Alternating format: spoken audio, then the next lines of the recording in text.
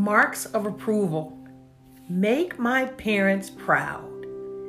This is an interesting topic that really has me pondering the motives behind this type of thinking.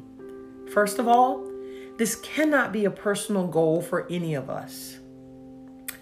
I know this might not sound popular, but hear it all the way through. A goal is something that totally depends on you.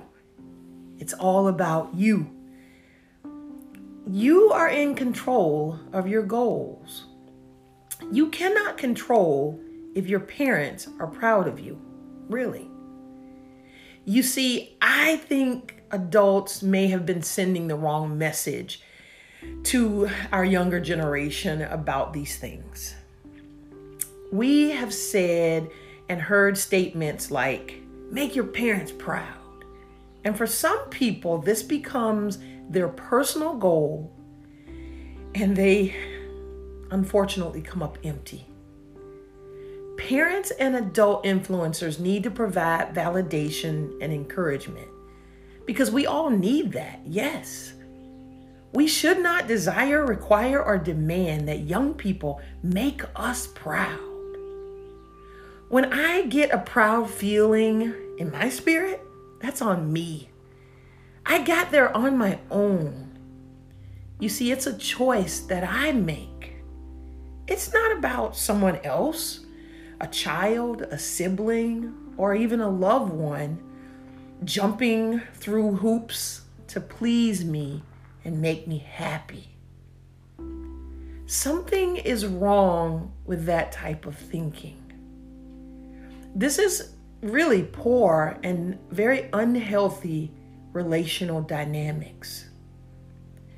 This message really is for anyone who needs it, but my target audience are those who have exasperated themselves because all you ever wanted in life was to make your mom and or dad proud. I say no, not good. This is really an empty pursuit. Honor God by respecting your parents, yes, but do not make them your mark of approval. This is not rebellion. This is restoration. We need to reevaluate what we are acting on and what are we really teaching new generations. We need to reroute them to better relationships. We have age-mature adults still clinging to brokenness because their parents never said, I'm proud of you. Listen now to some words of wisdom from old King Solomon in the book of Proverbs, chapter 16, verse 7. When a man's ways please the Lord, he makes even his enemies to be at peace with him. Wow.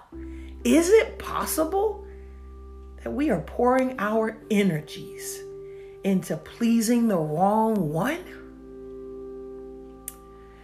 I'm Coach Sandra from @Madicel Coach. Thanks for stopping by. See you next time. Bye-bye.